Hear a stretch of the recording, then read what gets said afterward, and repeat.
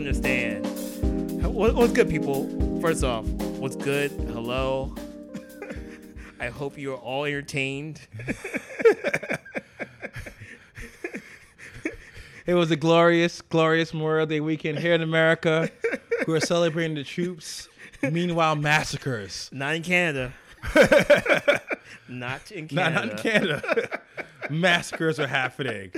I had so much adrenaline last night, people, that I did not get. I got like 3 hours of sleep. I was just on the Twitter. I was on the Hip Hop Head subreddit. I was like looking at all like, you know, the digital carnage that was going around. Just violence. Oh man, and I could not sleep whatsoever. And I'm just rocking back and forth in my chair at work, ready for this moment. Oh my goodness! First off, let's crack our beers. Yes, we have this week's beer sponsor is Legend Has It by Interboro Brewing, and it is one of the official, because I have a couple, Run the Beers Jules. Run the Jules beers. Yes, when you have to go mug somebody, when you got to go out there. The only beers we drink are Run the Jules beer. Salud. Cheers. Oh my goodness. All right, so before yesterday, I was going to go into this podcast saying that Drake won. Why he got poked a scorpion? Drake is a champ at this. Why are you going this route? Pusha, why are you even bringing up the whole Quentin, ghostwriting thing? Like, that's old news. Meek Mill got bodied. Like, what the hell are you doing, man? Just go and promote your album. What the hell, man? Like, why you gotta drop a Drake diss? Yeah. Let me start from there, because I want to interject. There's crow, and I'm eating it right now. That diss was a good diss, because what I liked about it was, yes, the Drake Quentin stuff was a little old. However, I thought him calling out Lil Wayne for basically going through the motions because he's kind of trapped in hip-hop, was a very dark thing. So When I first heard about it, and somebody said it online kind of similar, where it's almost like Takeover when not Nas, but it kind of really buried Mobb Deep. Yeah. So it was kind of similar to this, whereas he was throwing shots at easy shots. Yeah. Very easy shots at obviously at Drake, but at the same time, those strays Lil Wayne caught, those hurt. Like the idea of where another multi-platinum rapper trapped. Forget the way he kind of worded it, where it's shit, it kind of shows you at a certain point you almost become a nostalgia kind of act where you're just kind of up there because you have baby mamas to pay off and bills to pay. And you're kind of going through the motions. So I actually thought the original track was great. And I actually know, let's rewind more. The Pusha T album, I think, is great. Yeah. And we'll talk about that a little bit later. Yeah. Daytona was great. The track going at Drake was, it was a solid track. Drake's rebuttal, W Freestyle was great. Yeah. We thought it was amazing until yesterday. I don't know if I thought it was. See, the thing is with Duffy, I thought it was great, but it wasn't anything spectacular. He just, like you said, is at a certain point, all Push could offer Drake is, ghostwriters. He had a great comeback where I was like, hey, if it was ghostwritten, then how come I'm here and they're there? Yeah, I mean, I know that Drake ghost wrote 30 Hours and Father Stretch My Hands on Pablo. I thought it was, it was in pure Drake style. But I thought as a comeback, it wasn't back to back, but I thought as a comeback, it was pretty solid. Yeah. And I think, when we thought that we were playing by some established rules, it would serve as a decent comeback. Yeah. And I there are no rules in modern hip hop, apparently. Because that was just, I can't think of, obviously Tupac hit him up. Tupac, because that's how we speak. Tupac. Obviously, Tupac's hit him up was a big deal because I fucked your bitch. It's hard to come back from that in general. Yeah. But I don't know if talking about how your producer has multiple sclerosis is gonna die. Well, all right. So let's start diving into Push's story of Adidon and all of the multiple layers here. Basically, first off, it starts off, the cover is a real blackface photo that Drake took in 2008. Which there's actually some background for that. Essentially, there's this like kind of like clothing line called Two Black Guys, like TOO Black Guys, who we actually profiled on Couch Sessions in 2008, and they're based in Toronto. And like back when we were doing all this like eccentric, ironic hipster shit, like they were like doing like all of these kind of like 90s like bright colors with like, you know, Sambo references and things like that being ironic. To take back the power. You know, so I guess like there was a photo shoot that was kind of like a part of that, that Drake was a part of, that was going to be kind of like, I guess a part of like some lookbook or whatever. And they scrapped it and they went with like, you know, more traditional lookbook with like Pac Div. So that's kind of like, that's where it starts off. Blackface photo. Adion, which is, I guess, Drake's new Adidas line that now everybody knows about. Yes. The mention of Drake having a illegitimate son that Drake does not allow to get past the border. Well, I mean, going after, you know, Neil 40 Shabib for having multiple sclerosis. Going after his father for going after his father for like walking out his mother. In the suits he wears. You know, going after his father's suits. And then taking Steve Harvey down. Yeah, no. In the crossfire. It was. And the thing is, and I think we kind of. Because what I like about Pusha in general and the clips and the thing they have and what they do so well is the fact of where even in their raps, because they do drug dealer raps, which are they're not the first ones to do it. There's a whole genre of it. There's a lot of MCs that do it, but what made them great about it was the fact that they always felt like they were speaking like the concept of a guy rolling up in that car and hopping out of that brand new Maybach and it's kind of looking at you with disdain as he rushes his Rolex across and walks at the fancy restaurant. It's kind of like I'm speaking from the mountain down to you. This kind of weird, like almost WWF villainy. Yeah. Like, you know what I'm saying? Like that was always very Ric Flair. You know, Ric Flair, Macho Man, Randy Savage. Yeah. It's like where I am happy being the bad guy, and that's what made them such great rappers.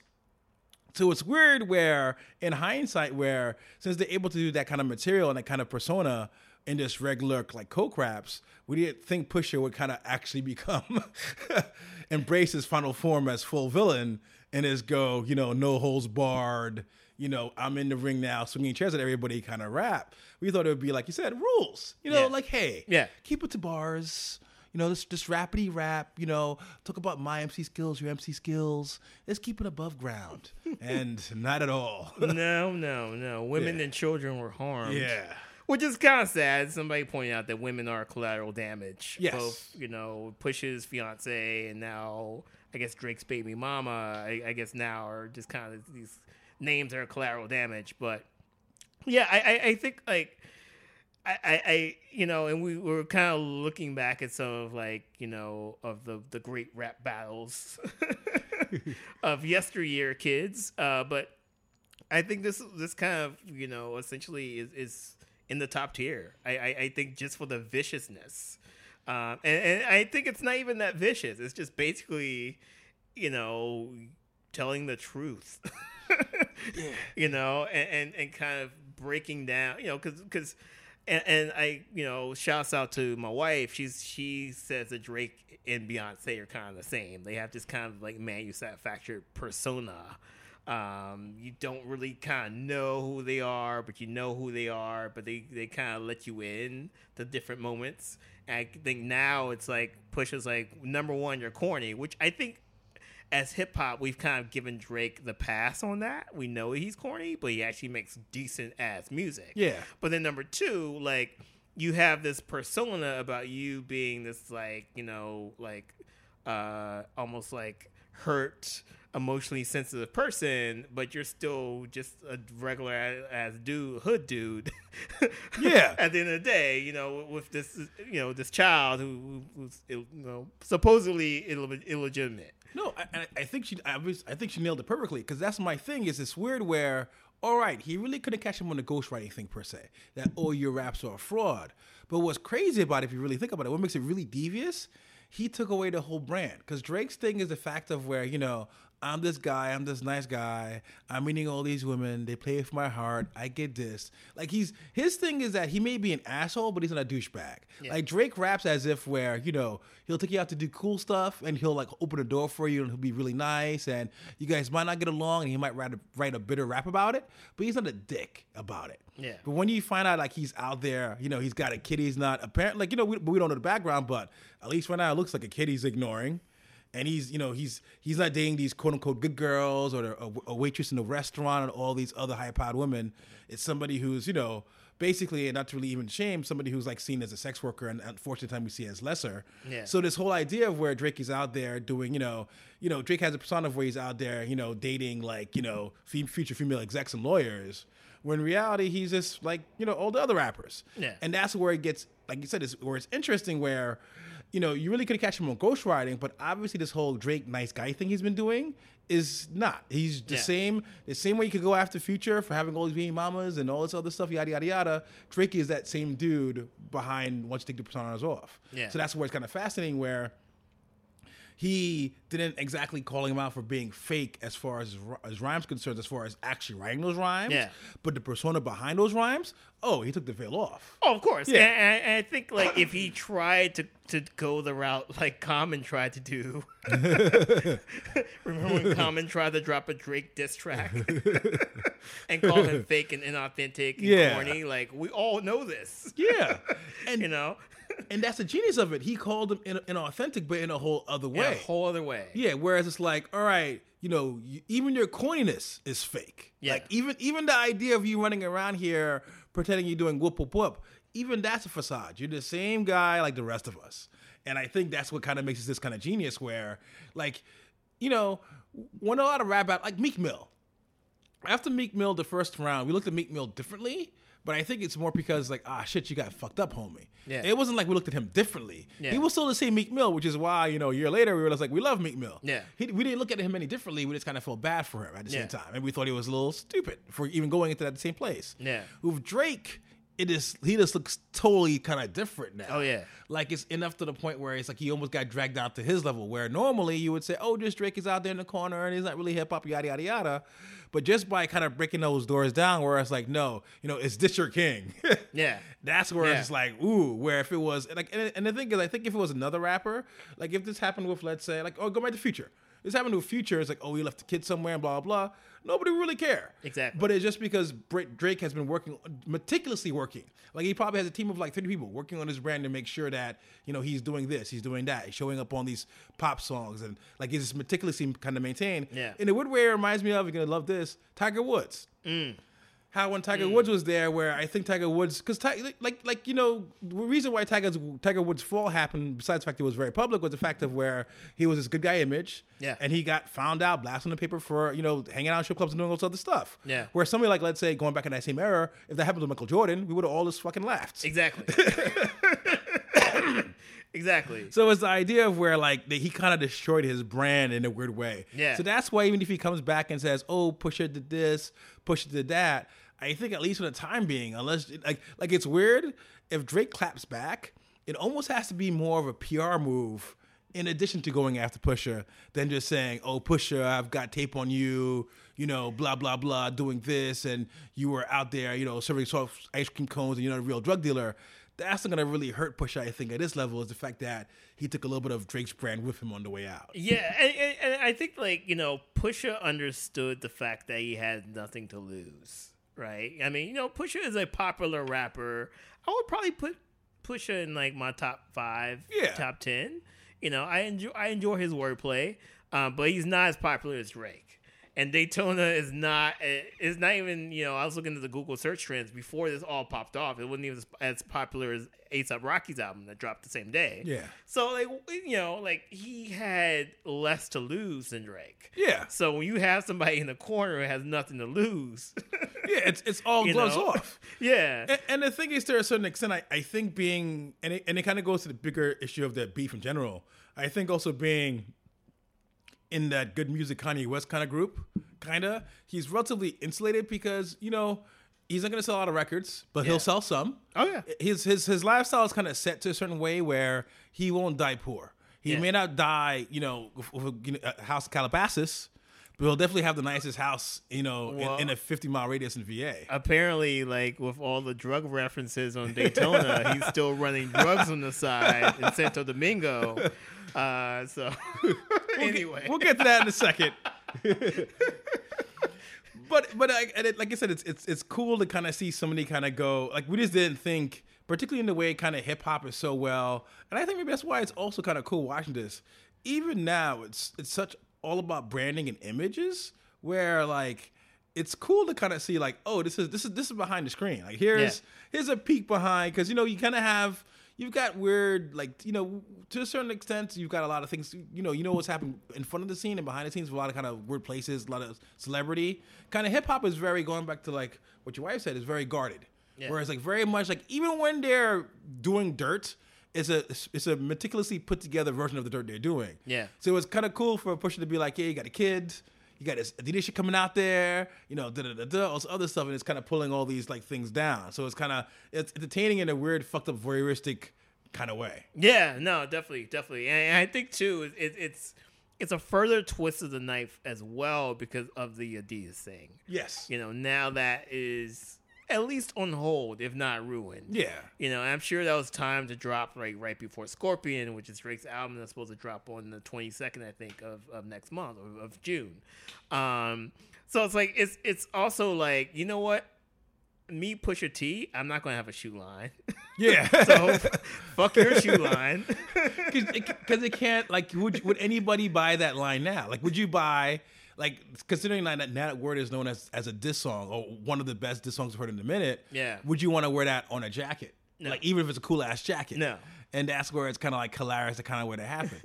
And the thing is, let's take a step back. Like, even though Pusha obviously is a bad guy here, Drake is no angel, because Drake has definitely shot some shots that were kind of below the belt.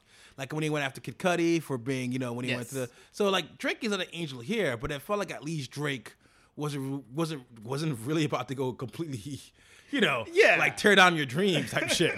Well, fuck with multi-million-dollar dream deal type shit. You know what I'm saying? Yeah, and I think too. I mean, that's kind of interesting because, you know, I do think that Drake, even though I thought Duppy Freestyle was great, I do kind of sense like kind of like not really a leniency, but it did feel like automatic for him. You know, it's like, oh, like somebody's dissing me, cool. Let's get in the studio, let's do this. Well, I think like one of the things I was going to say before this all happened is, you know, and I'm sure they've both been compiling like dossiers on each other.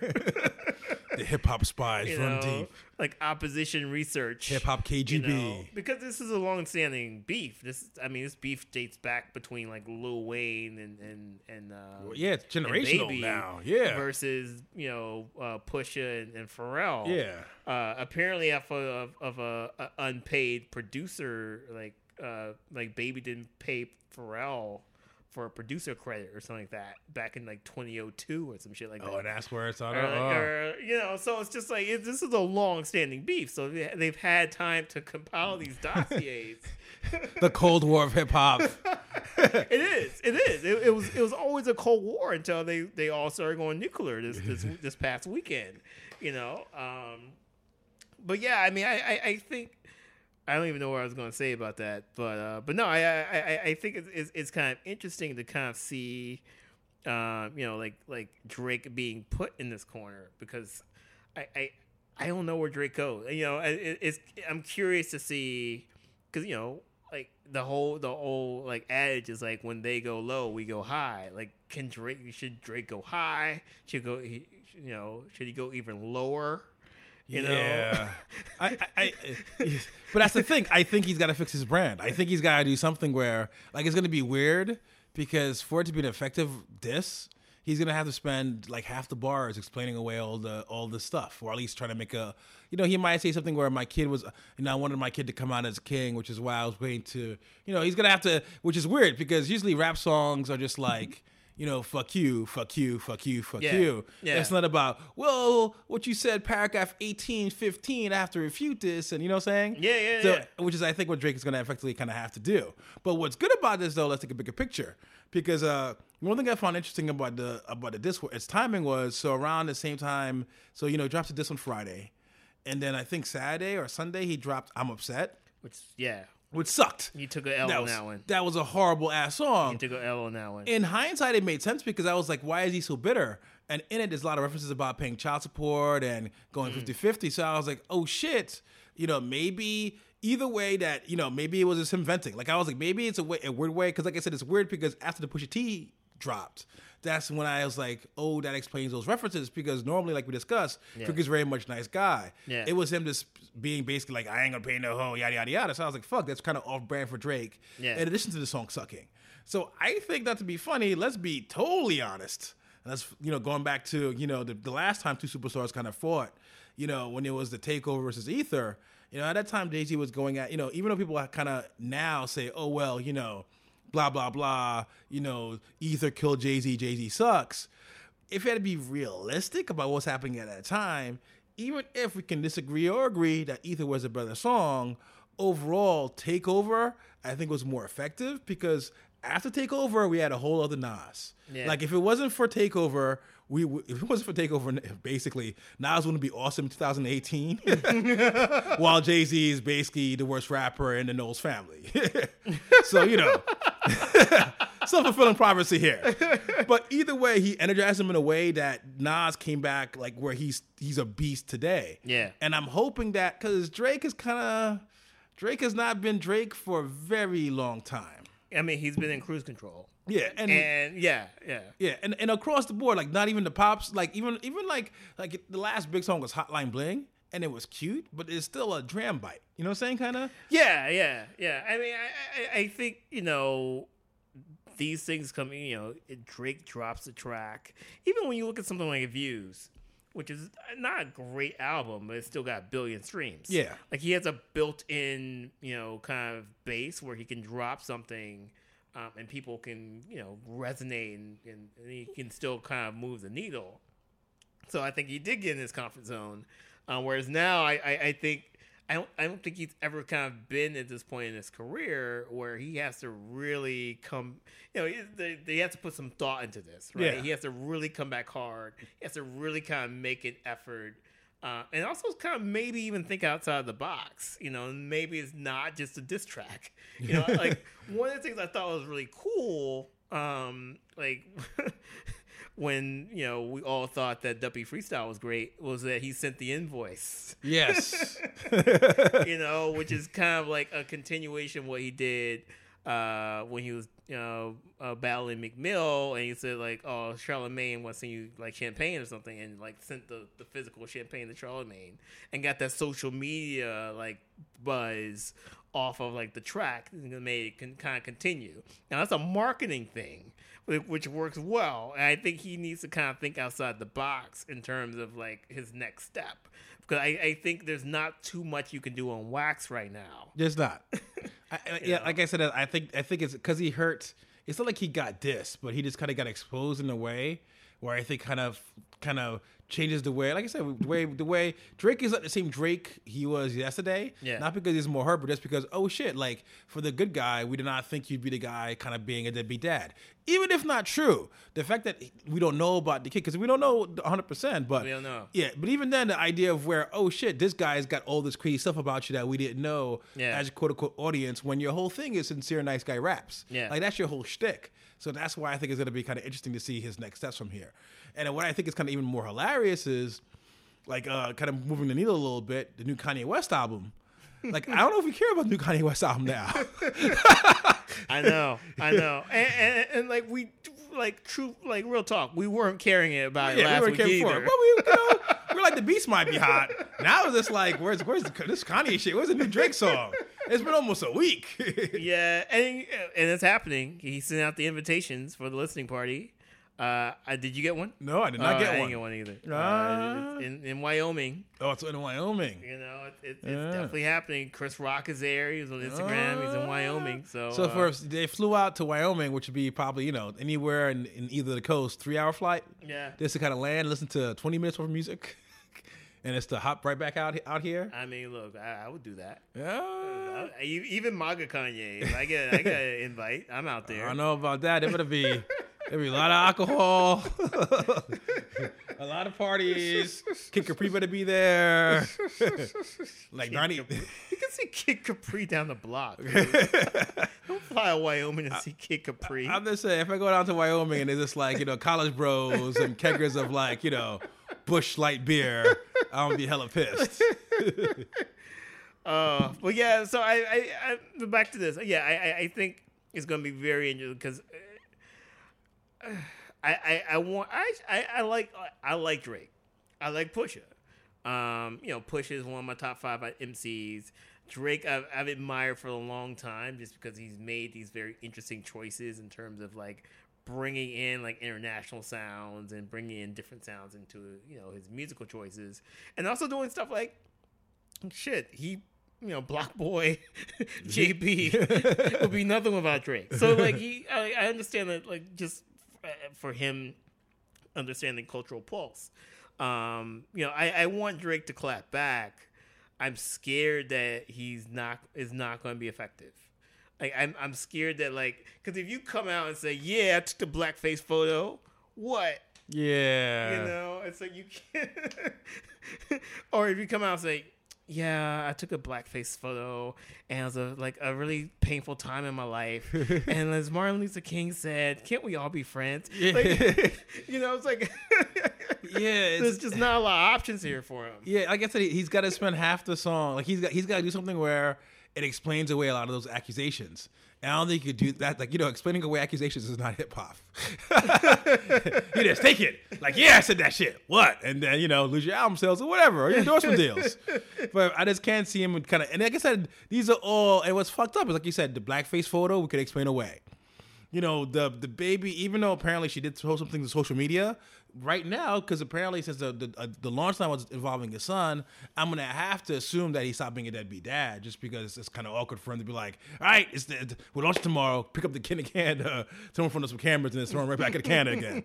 So I'm assuming these things could have changed since then, but I think in the way it was kind of presented to us, this is quote unquote, some would say it might be old information for a lot of his fans, new information. Yeah, I think it's kind of it definitely hurts. Yeah, it's not a knockout blow, but it's definitely definitely staggering. I mean, maybe just it's like he can't even ignore it either. Like just continue with his album rollout campaign, like it didn't happen. Like he can't do that either. Oh, it's gonna be great. Every time he shows up for the next year, the interview is gonna be like, who's this kid?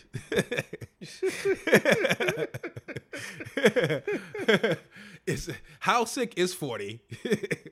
It's gonna be all these weird, awkward questions where it's like, he's gonna always have to kind of deal with it. So he's gonna have to attack it head on. That's why it's gonna be interesting because I don't see, and like you said, he would have to have a rollout, a whole multimedia rollout to kind of counteract the damage that's been done for the past 24 hours. Yeah.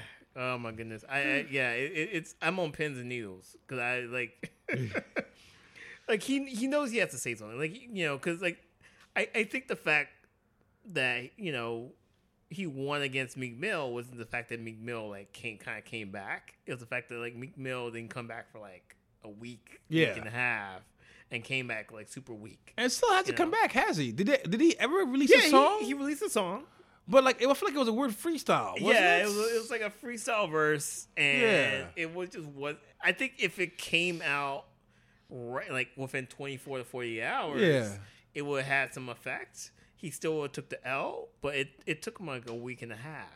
He disappeared, and I think because apparently Pusha has more information on Drake, so you would hope that.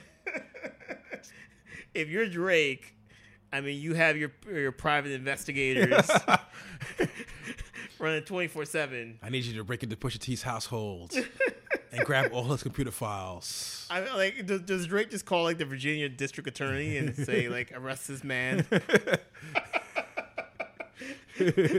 for drug trafficking? Does that what Drake does? Yeah, you know? It's got to be something spectacular. But like I said, I'm hoping though, even though the brand definitely took a hit, even though he may not be the same Drake, I do hope we get some fire music out of it.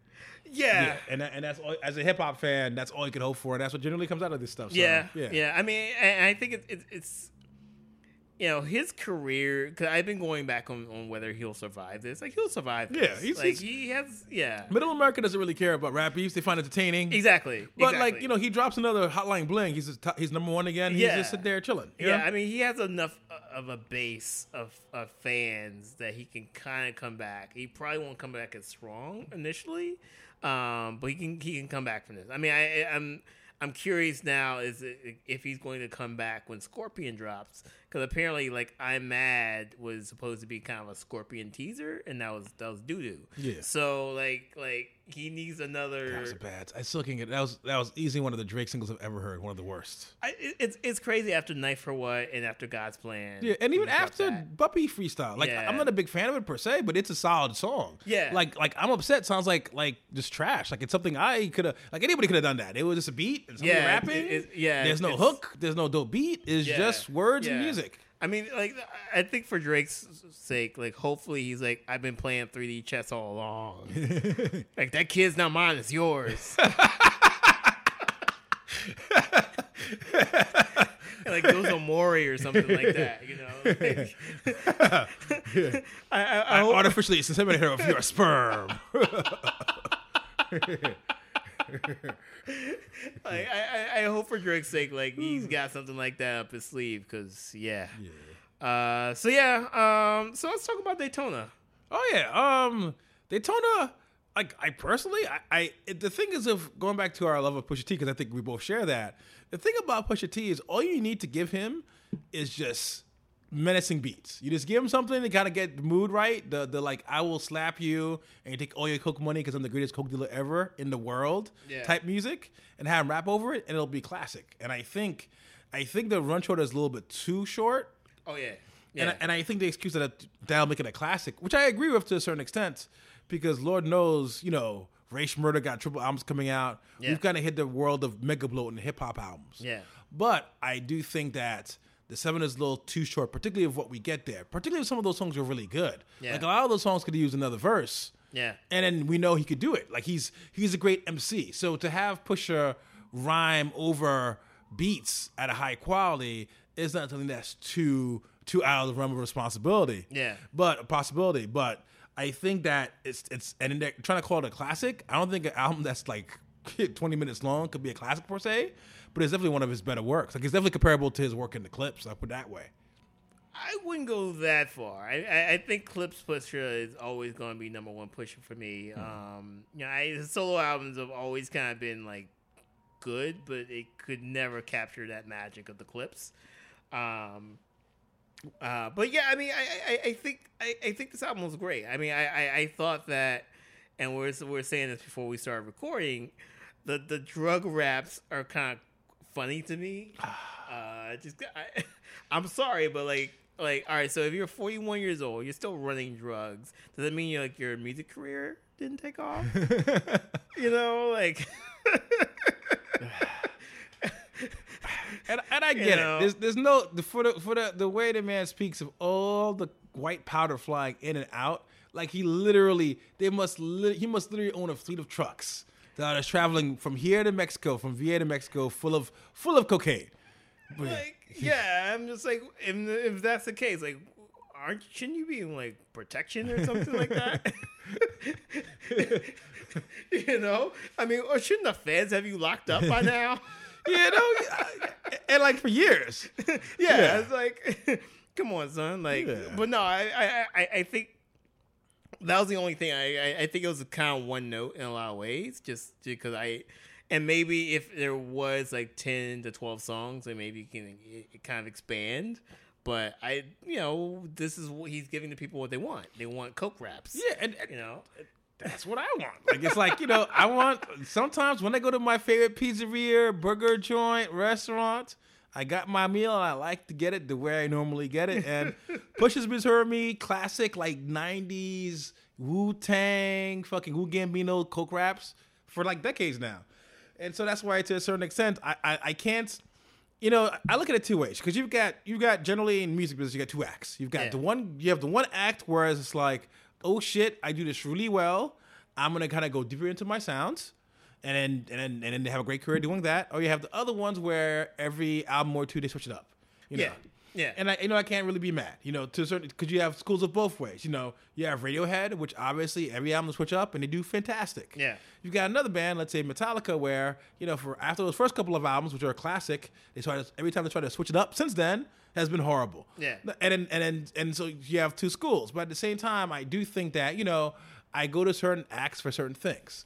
Like I listen to like Mary J. Blige when it's a bad breakup. You know what I'm saying? Not for you. I don't ever want to hear like let's say fucking. I don't ever want to hear like a really sad, really really sad Lil Yachty song.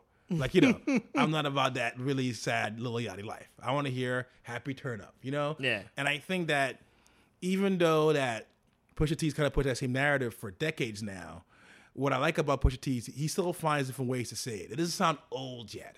Like, you could argue the topic is old, absolutely, but the way he's saying it, the fun he's having with the wordplay, I think that it still sounds fresh to me. He still sounds hungry, as opposed to the way Drake's been sounding. Where, that's it, really, because you could argue that they've both been kind of pushing the same kind of well. Yeah. But even though Pusha T has a much longer career than Drake has, that Pusha T still sounds hungry. Oh yeah. Where Drake just sounds like, all right, here's a song about a girl that who's cute and she didn't return my phone calls and now I'm rich and fuck her. You know what I'm saying? Yeah. It's the same kind of thing where I think it's hard to be vital and do the same kind of thing, but it's possible. And I think a Pusha T kind of shows that, and as opposed to, let's say, a Drake where we're kind of bored of what he's doing now. Yeah, no, definitely, and I mean, look.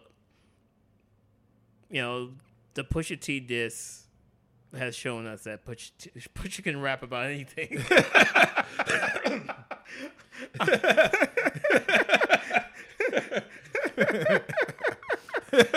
Multiple sclerosis. Somebody going to step on my foot on the train. I want to hire Pusha T. Steve Harvey suits. Single moms. Which, it's like, I know that as a Pusha T fan. Like, I know he can rap about everything. Like, and I think, like, I know he can, rap about anything. So I kind of expecting that. But yeah, no, I thought it was great. I thought the Kanye production was solid. Yes. I thought it was very cohesive. But in his defense and non-defense, I think it's relatively easy because a lot of those beats were not that complex.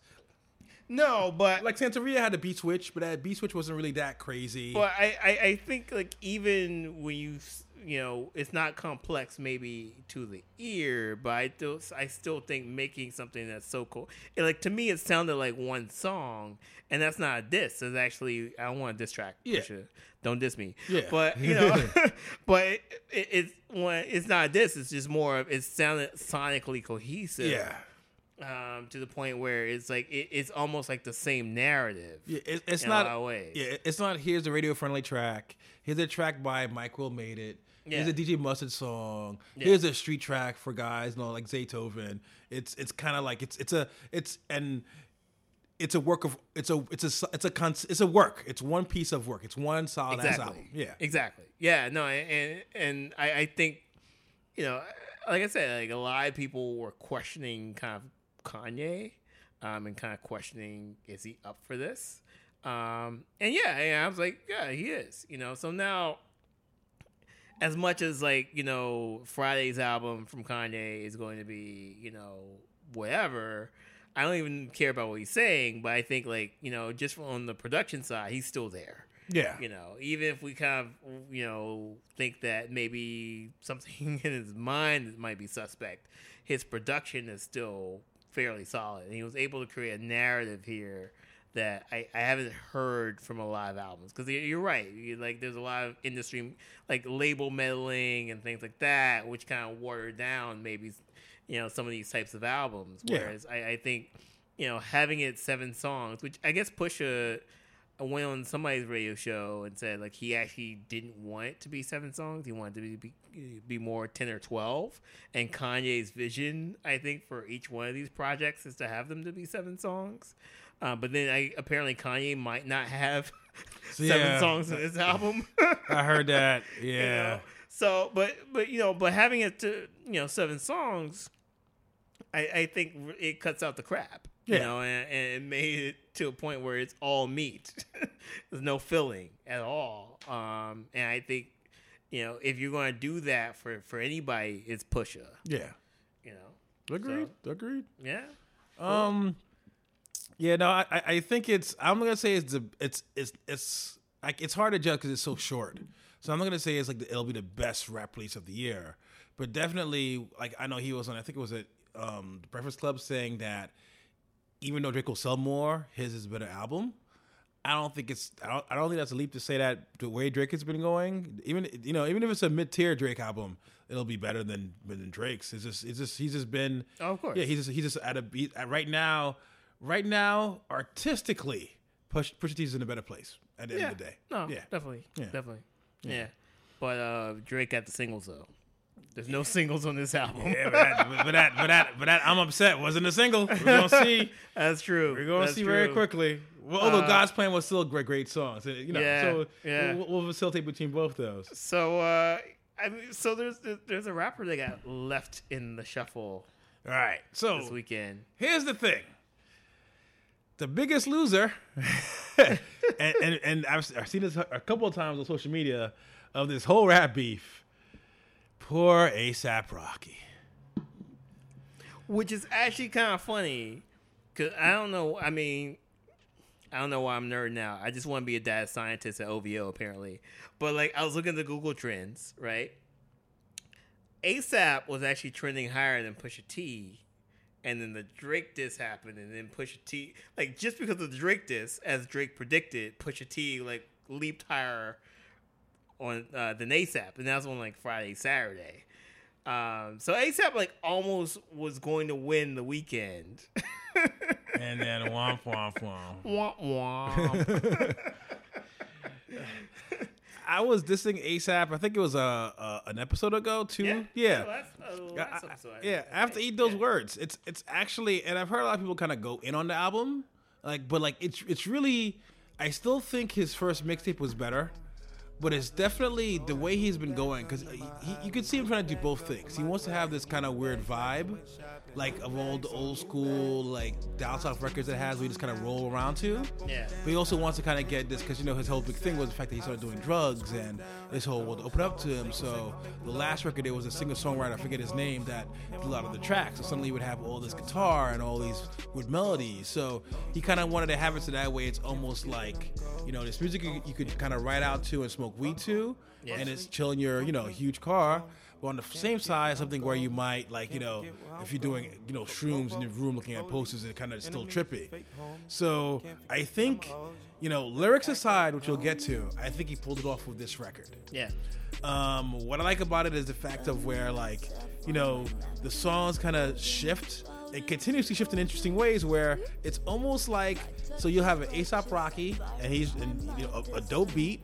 He's rapping on a dope beat, smooth, because that's all A$AP Rocky does. Yeah. And in the sample, it's almost like he's playing the sample song while he's rapping. Yeah. So there's times you could barely hear Rocky because the sample kind of creeps in, like 3 6 Mafia songs and all this stuff. And like this, he has another song with Kodak Black where he's calling up Kodak Black. But the song starts off as almost like an interlude where there's guitar playing and his voices. And it's like distant. And Kodak Black starts singing, and even that sounds distant because of the cell phone. Yeah. And while that's happening, there's a voice talking about like making calls in jail, like the automated voice you get when you call. Yeah. So like so it's weird. So it's this weird album where it's almost like a musical collage. Yeah. The weakest link, unfortunately. And the thing is, I like Rocky as a rapper. I love Rocky. But going back to the Pusha T discussion or even the Drake, Rocky has no bars. Yeah. His whole thing is that he flows smooth. Yeah. He has funny one-liners. He's got good ad-libs. Yeah. But there's no actual substance to the songs themselves. Yeah. At times, it changes a little bit. Like, he's got a little Drake moment towards the end where he talks about, like, Like he's looking at old Facebooks and he's wondering if the girlfriends are actually happy. Like these old dates, people he was dating, if they're happy to this, if they're happy generally, or if they're doing it to tease him, kind of like, you know. And he's got a couple of songs with Frank Ocean where we all know Frank Ocean automatically PhD level deep. Mm-hmm. But, spoiler alert, those girlfriends are not trying to tease him. They're just trying to live their lives. But continue. Yeah, but it's cool to kind of see him kind of like I guess, and it's almost, it reminds me of, funny enough, of like a Life of Pablo, the Life of Pablo, where, you know, Kanye had literally, it's not like he had like fucking 3 hours for music. He was like, what the fuck do I do? I'm just gonna throw everything fucking together, you know, have Rick Rubin come and sit there, help me put it together, and now we've got a whole song where songs bleed into each other. You have a minute and a half song here, then now it's a 4-minute ballad and everything else. Where with ASAP, it's almost a better version of that because again, like he does smooth, and even though there's nowhere near the highs, nowhere even close to the highs of Pablo, which is a mid-tier Kanye West album, I feel like it's great cohesive work. Like it's something where I really kind of, because I was on vacation, I didn't have a chance to do it, but I would love to kind of sit in the car and just ride from point A to point B and let it blast because it's it's just so smooth. Yeah, and I'll definitely agree with you on that. I mean, as far as the cohesion, because I think I was kind of not really scared about this album, but you know, he was kind of talking about like how he wants to do something bigger than rap, and like rap was like kind of low bar for him. Yeah. And then he had this like weird ass thing, you know, this premiere party where he's doing this kind of art installation or whatever that I don't think went over too well. So I thought album was going to be way too weird and way too out of his lane. And I think what probably happened is some A&R at the label was like, no. Some A&R, what is this shit that's typed out angrily? RCA Records is like, no. Which is actually, you know, I think like this is where, you know, somebody like A&R like probably, you know, was a good thing, you know. But I think, you know, the result was that cohesion. Like he was able to kind of do what he does best, which is kind of these trap raps, but interlace them with these kind of like guitar solos. Yeah, trippy. FKA Twigs. Who thought FKA Twigs and A$AP Rocky? Yeah, those are two totally different worlds, but it works perfectly together. Yeah. So like I was you know, I was fairly impressed with just kind of how they all blended together. Now, the problem with this album, which is a problem with Drake's views, and the problem with, you know, even like Kanye's what was the album New Slaves was on? Yeezus. It was a winter album that dropped in the summer. Very true. And I think I couldn't really get into the mood. Yeah. You know, I think, you know, I listened to this album like one of the highest days of the year, and I just couldn't get into the mood of like what he was trying to set. So I kind of tuned out for most of the album. So I can't speak about this album as eloquently as you did. A$AP Rocky PR. You know, so I kind of tuned out on a lot of points just because it didn't catch me. Like I understood what he's doing, but I just was not in the right mood for it. Oh yeah, there's no singles here. And that's the thing. I think going back to when I was compared to Life of Pablo was hella singles, chock full of singles. Yeah. Here, there's nothing like that. There's no big this will be the hit song. It's very, very, very fucking moody. Like I said, you've got a weird guitar ballad of Kodak Black. Like that's not a summer banger. Yeah. But I do kind of like the fact of where, because like I said, you saw him zigging. So you had the first couple of, when he first came out, it was all Clams Casino production, very atmospheric. Yeah. Then we started doing his stuff. He would have almost these ballad songs. Then he got his songwriter kind of like psychedelic rock stuff he was trying to pull off. So it's cool kind of seeing everything in the project that works for him. Because, and I think I always kind of feel bad because like I said before, is people just kind of diss him as a rapper, which I think was unfair because he's got a great voice and he's got a smooth flow. Yeah. Is the fact that he wasn't releasing anything deep, which again is not necessarily, you know, just because going back to the whole, you know, just because rappers are speaking about these lofty topics, you know, of even though they may be reruns of like, let's say drug addiction and, you know, being the best drug dealer in the world. Yeah. A$AP Rocky talking about like, I'm a party full of models over like, you know, 20 songs can be a little redundant, but I think it's a little unfair because a lot of the A lot of our favorite rappers like now or fun party rappers. You know what I'm saying? Like nobody's looking at, let's say, like even for your older heads, like Nice and Smooth. Like what were these lyrical missives that Nice and Smooth said? No, or even like your little Yachty. You know what I'm saying? Yeah. Forgetting about the mumble rap. There's no. Well, I think like the diss against Rocky was not really about. I think he was like the first of the line of New York rappers who embraced Southern hip hop and kind of eschewed the traditional New York like East Coast sound. True. And I think like that's where I don't think it was like the lyrical content or kind of like what he was saying. I think it was like people were not expecting like Harlem where I live. You have like Puffy. You have Cameron. You have these like hard hitting, hard knocking sounds. Yeah. It's a place where Fat Joe could have a hit song every 10 years, just being making a straight New York party rap song. Yeah. Yeah. And even if you look at somebody like like Young and May, whatever, like even if they kind of walk those lines, they still kind of have that East Coast sound. Or even some of the tracks that your boy 6ix9ine dropped. Yeah. Like they kind of tread that East Coast sound where like Rocky was the first person to say, fuck it, I want to make money. Yeah. So then, from there you have like a designer who like I didn't even know was from New York. Yeah. until like deep into his career, because they understood what the sound of the moment was.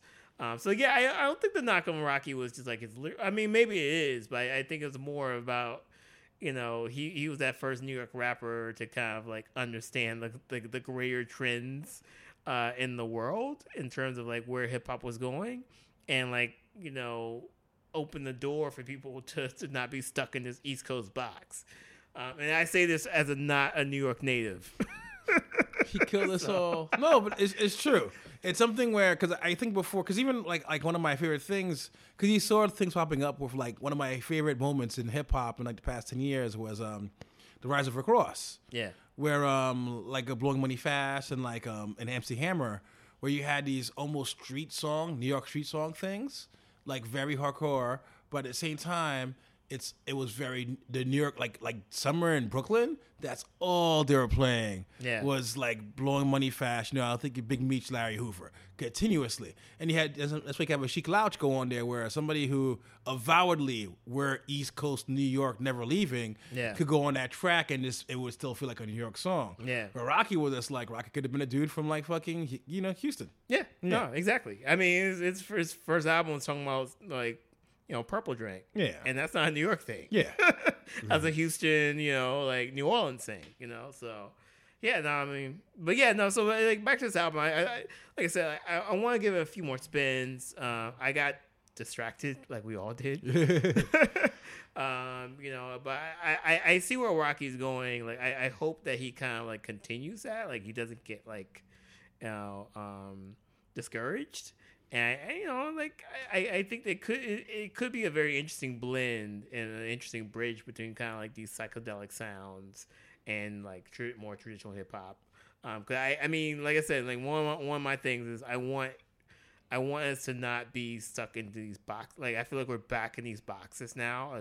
Like I only really listen to hip hop and R&B, or like left field hip hop and R&B. Yeah. Where I used to listen to a lot of indie rock, a lot of like UK shoegaze and things like that. So I think, Rocky could be one of those dudes to kind of like blend that stuff and kind of open up doors on both sides of the spectrum. So hopefully, like I said, it's a good one, guys. Give it a try, damn it. Give it a try. Don't get distracted. So what you been listening to? All right, so another person who kind of got pushed to the wayside was Azealia Banks, who dropped. Oh, so she dropped this track called Anna Wintour, I think a few months ago, and she like dropped a video. I feel very sorry because this track needs to be the track of the summer. And not saying like it needs to be this track like of the summer nationwide, but like I want I would love to have this track being played at all of my rooftop parties I'm going to go to this summer, in like Brooklyn and Harlem. Like it's just like such a great dance track. It has a great message. It's kind of like this kind of female empowerment track. It's hitting all the right notes. Like the video is kind of her and just kind of dancing around, but like making these power poses. And I was like, oh, this is amazing. This is an amazing track. But the messenger is not. And what sucks about her, I swear to God, like 20 years from now, there's gonna be some weird reinvention. We're gonna look down this era and say how dope she was, because she had her first album. She had it's 2 mixtapes or 1 mixtape? I think like 2. Yeah. So she's got probably a good, let's say, 40 songs out there, and they're probably all fucking slamming. Like I never heard a Zia Banks song. I was like, oh, this sucks. Yeah, like, they've all been good to fucking great. And it's kind of sad where like she's so talented that the drama and she just, I mean, at a certain point it's because there's points where it's like maybe she's just kind of being mean, maybe it's kind of mental illness at a certain point. And I think we kind of hit to the point where there might be issues, but I think she just likes being the bad guy, which is good.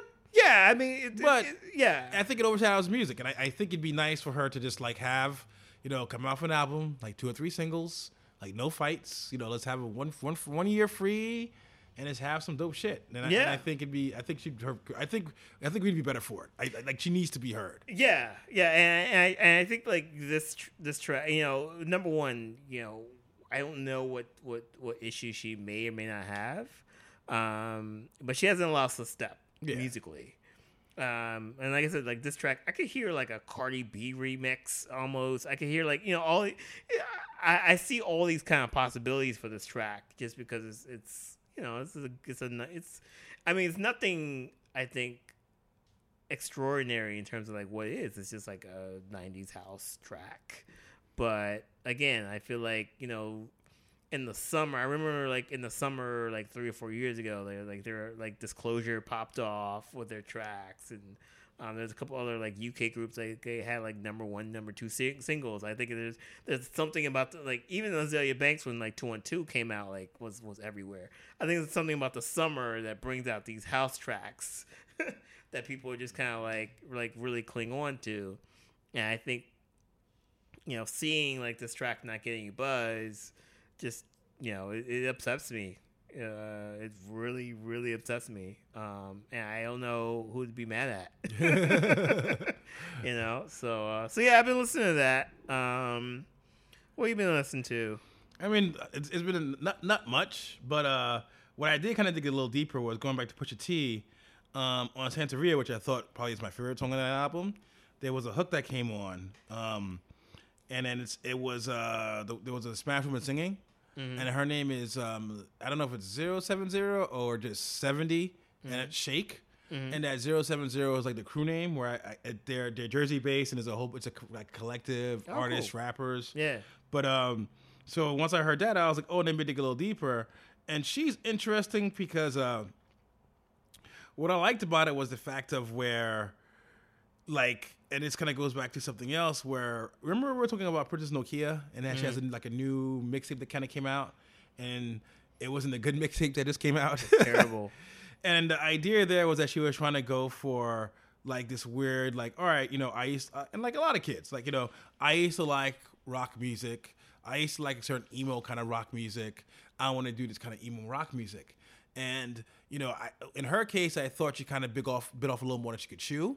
Yeah. Where she strayed a little bit too far from her sound without really playing around with it, because, like you have to respect genres. Same way how, and I want to be too mean, but the same way how, like, if a rock or white rock act wants to start rapping today, even though the guy could sing like Robert Plant, he's going to be a shitty rapper. It takes time to kind of build those muscles. Yeah. And I think she kind of went too far over there without kind of recognizing her strengths. Yeah. What was 07 Shake was interesting is that she kind of plays with those elements, but it's a lot more organic. Mm. So, unfortunately, she's got a deeper voice, more of a baritone. Mm. And the thing is, and that's why I think that song of Pusha T works, what she does on her own songs, sometimes she auto-tunes them up a little bit higher, and they kind of, like like the kids are doing nowadays, all that fancy auto-tune. They're auto-tuning all their songs. So it gets a little warbly at times, and she leans on that a little bit too much. I think it's because she's trying to reach those those ranges that she expects from those kind of like the songs that she likes. But what's great is like it's a mix because it's kind of like what Little People's doing, where it's like emo with guitar. Yeah. But no, it's still mainly trap beats. Yeah. But what I laugh about it is that like there's a moment, like there's 2 songs on the end called Stranger and Glitter. And I swear to God, I was listening to it. I'm like, what does this remind me of? What does it remind me of? And I realized Evanescence. Because she's doing like this kind of operatic, auto-tune thing, which isn't the greatest because we know auto-tune vocals are kind of, mostly miss. But then while that's happening, she's doing like these weird vocal things in the background. On the last track, which I think is Glitter, there's actually like an opera sample in the background. Right. So you see her going for this extra emo stuff, even though it's still trap beats. Yeah. And to me, it's something where like it's not like I like those songs. It's not perfect, but you see kind of where it's going, and I think where that cross hybridization can kind of happen. Going back to like the Rocky, how you're saying how I think it's time for us to kind of start going to other places. Yeah. So what I like about 070 Shake is the fact of where I think she's kind of nailed it. And it's going to be interesting to see how she kind of like, because I think she says, I'm coming out soon. How she finds that sound because it's theirs. I think it's where you kind of have to need to be where obviously she fucks with rock music. Obviously she fucks with trap. Obviously she sings, so it's a little bit of R&B. Yeah. And she raps. So she's got all these things, but you hear the song and it's like, oh, this is a rock song. Yeah. Oh, this is a trap song. Yeah. Oh, this is whatever. It's just a song. Yeah. So it's going to be interesting to kind of see how, like particularly now, I think we're in a weird place where everybody thinks they're rock stars. Of course, EDM is everywhere. Like I think the kids are kind of growing up at least in the U.S. where it's hard for you to escape dance music. It's hard for you to escape hip hop, and it's hard for you to escape kind of even now today, even though it's not the most popular thing, rock music. Yeah, just because it's pure Americana. So it's gonna be interesting to see how these kids kind of meld it all together. Just because they're out there, they're absorbing all these things. YouTube is right there, so it's gonna be interesting to see how the future artists, future MCs kind of play with these genres. So I think she's a good example of how to do it right. Even though it's not a perfect album, it's actually a mixtape. So even though it's not perfect, she's definitely got a lot of shit correct, and I want to see what's gonna happen in the future. That's cool. And we talked about this a long time ago. It's like there's been this rock star element in hip hop, especially with like these young kids, and they're wearing like Nirvana shirts and they're wearing these like like rock themed shirts. And I think it's kind of interesting now that they're actually Googling the bands and they're on their shirts. That's what they sound like.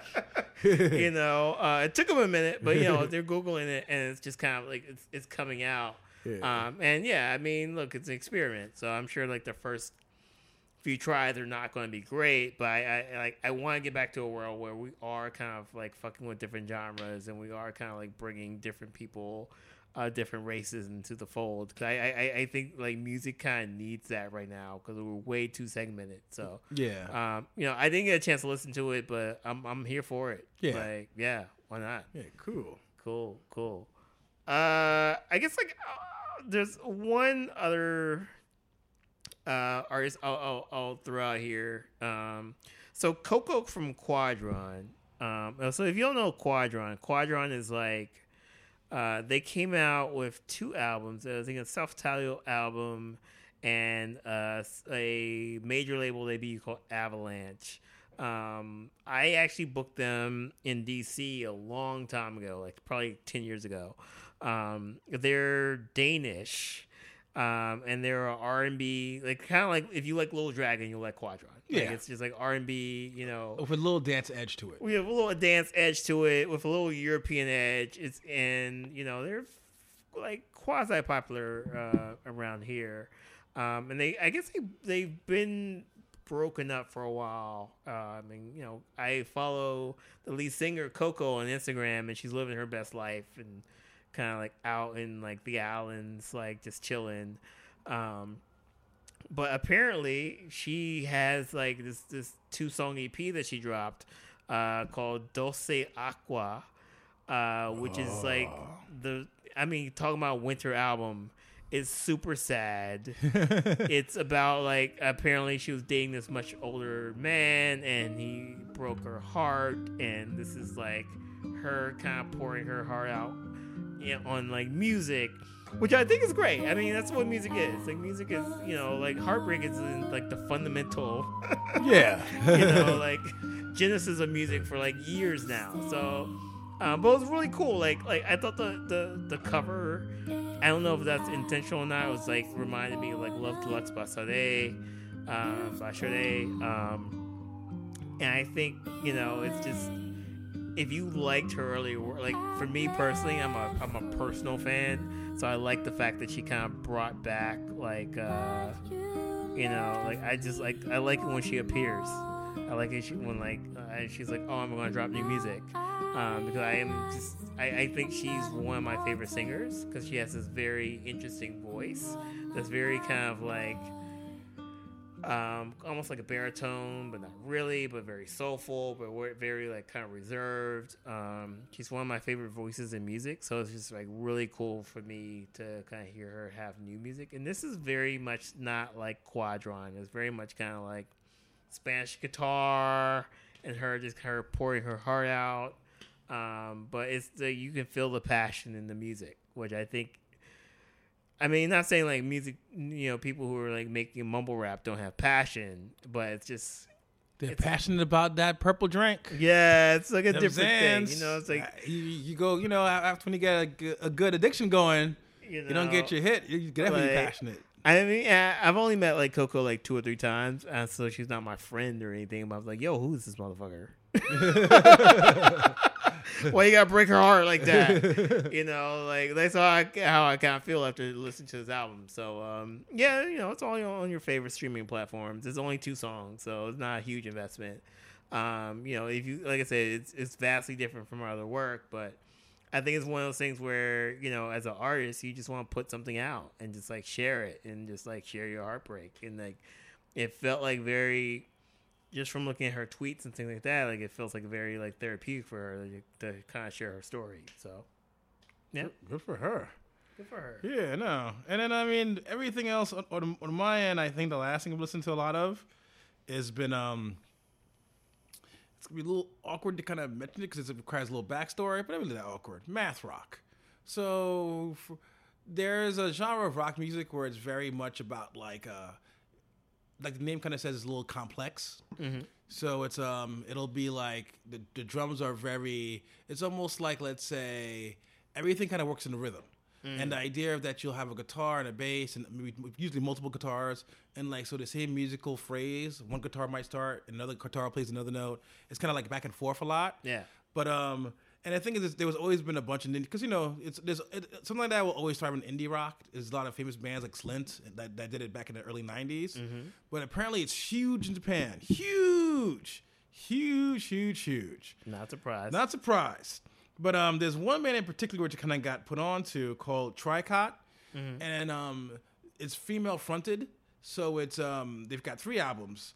The 3 main female members are the same members in all 3 albums. They had an original drummer that left after the first album, and since then they had a couple of like touring drummers. Although apparently now they have a final drummer. Yeah. So I kind of fell down that black hole, and particularly their first album.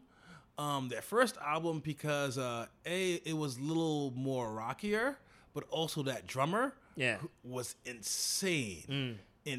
So it was just basically the way they kind of do it is, like, you have the guitars, you know, you've got the bass, they're singing, and obviously there's different parts because it's got to be a little more on the proggier side. But it's points because since they're all vocalists, they would hit these really good melody points. So all this is happening, he's just going nuts. And so it's kind of cool because you have a lot of start and stop, which almost sound jazzish at times. So there's so particularly on the first album, there's a couple of songs which I was really addicted to, but there's one called, I'm gonna destroy the name, Ochenchin Su. Mm-hmm. And then that's track number 7 on that album, and it's just like a great little R&B jazzy thing where it just kind of starts off and it sounds a little maybe like, oh, it might be a little more like on the rock side, but then and then he's just kind of like, you know, the fills going in there. It's just like he's playing his ass off, but it's also very R&B. So he'll come out there, do a little quick crazy fill, and bring it back. You know, their vocals will come in and bring it back. It's a lot of push and pull. So it's a lot of that stuff, and it kind of reminds me of just kind of like in general how there's a shit of music we are not listening to because We're filthy Americans. And if it's not worse, then we have no idea that it actually exists. So as a result, like it made it a point for me to kind of like, all right, I'm gonna start listening to, because apparently like in that scene, Japan is a huge math rock scene for like the past decade or two. Like, we're doing indie rock, that was their version of it. Yeah. So I'm gonna like dive deeper into it. But the band is called Tricon, and that album was called Just Plain The. Nice, nice. All right, people. So I think we're gonna. We should wrap it up. We should wrap it up because we gotta. Because Drake might have. I'm checking my phone right now. Bro, I don't think Drake dropped it. Like, I'm waiting for this one. You know, like disclaimer, people. Like, I'm Drake. I'm very mad. I don't see no tweets. I'm waiting here. It's been 24 hours. Where are you, Drake? It's been 24 hours. We deserve a response immediately. We know you've got plenty of time. We know you've got 1,001 studios in each room in Calabasas. We need these raps now, buddy. We need these raps now. He's doing the opposition research. Yeah, no, maybe that's what it is. He's got a whole bunch of crack team of Russian hackers out there. What is Pusha T? Comrade, I do not understand this.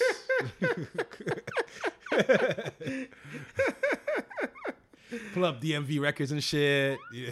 I mean, yeah, nah, it's all fair game now. It's all fair game. Floodgates are open. You know, he's gonna bring out like, you know, his like prom date. Didn't who did that? 50 Cent did that. Who's 50 Cent? Oh, but that was the whole 50 Cent. Yeah, if we had to go honest though, as far as Path Beefs are concerned, the one who got the meanest was 50 Cent still. Because then he post up like Rick Ross, like porn tapes with his Rick Ross's baby mother. Yeah. No, it's like, that was just like, that was just mean. I don't know. Yeah, 50 still kind of unfortunately still has the low bro crown actually. But and that's the thing, like he didn't recover from that. Yeah, he didn't get any points for that. Which is weird. But you know what? I think it is also, it depends on where you are. I think it's because, you know, when 50 went after like Ja Rule, it was seen as picking on somebody. Yeah. When he was going after Rick Ross, it was also based on things of him not being authentic. But at the same time, 50 was still somebody who was so popular. So it was seen not really, you know, like kind of unfair. Yeah. Like, why are you picking on Rick Ross? We already know he's a CO. We just like his Maybach shit. Leave him alone. And I think that's what it is also, like even a track like Takeover, where if you had a certain stature, for you to kind of get that ugly, it just seems kind of mean. It's like, you know, you got to punch up, not down. Yeah. Nah, but yeah. Anyway, people, we're like those people that you try to get rid of at the party and they still want to linger around. Yeah, we're still out here. We're still out here. We said goodbye like 20 minutes ago, and we're still out here. I'm still on the Wi-Fi waiting for that Drake disc. Alrighty, people. All right, people. Until next time. Peace. Peace.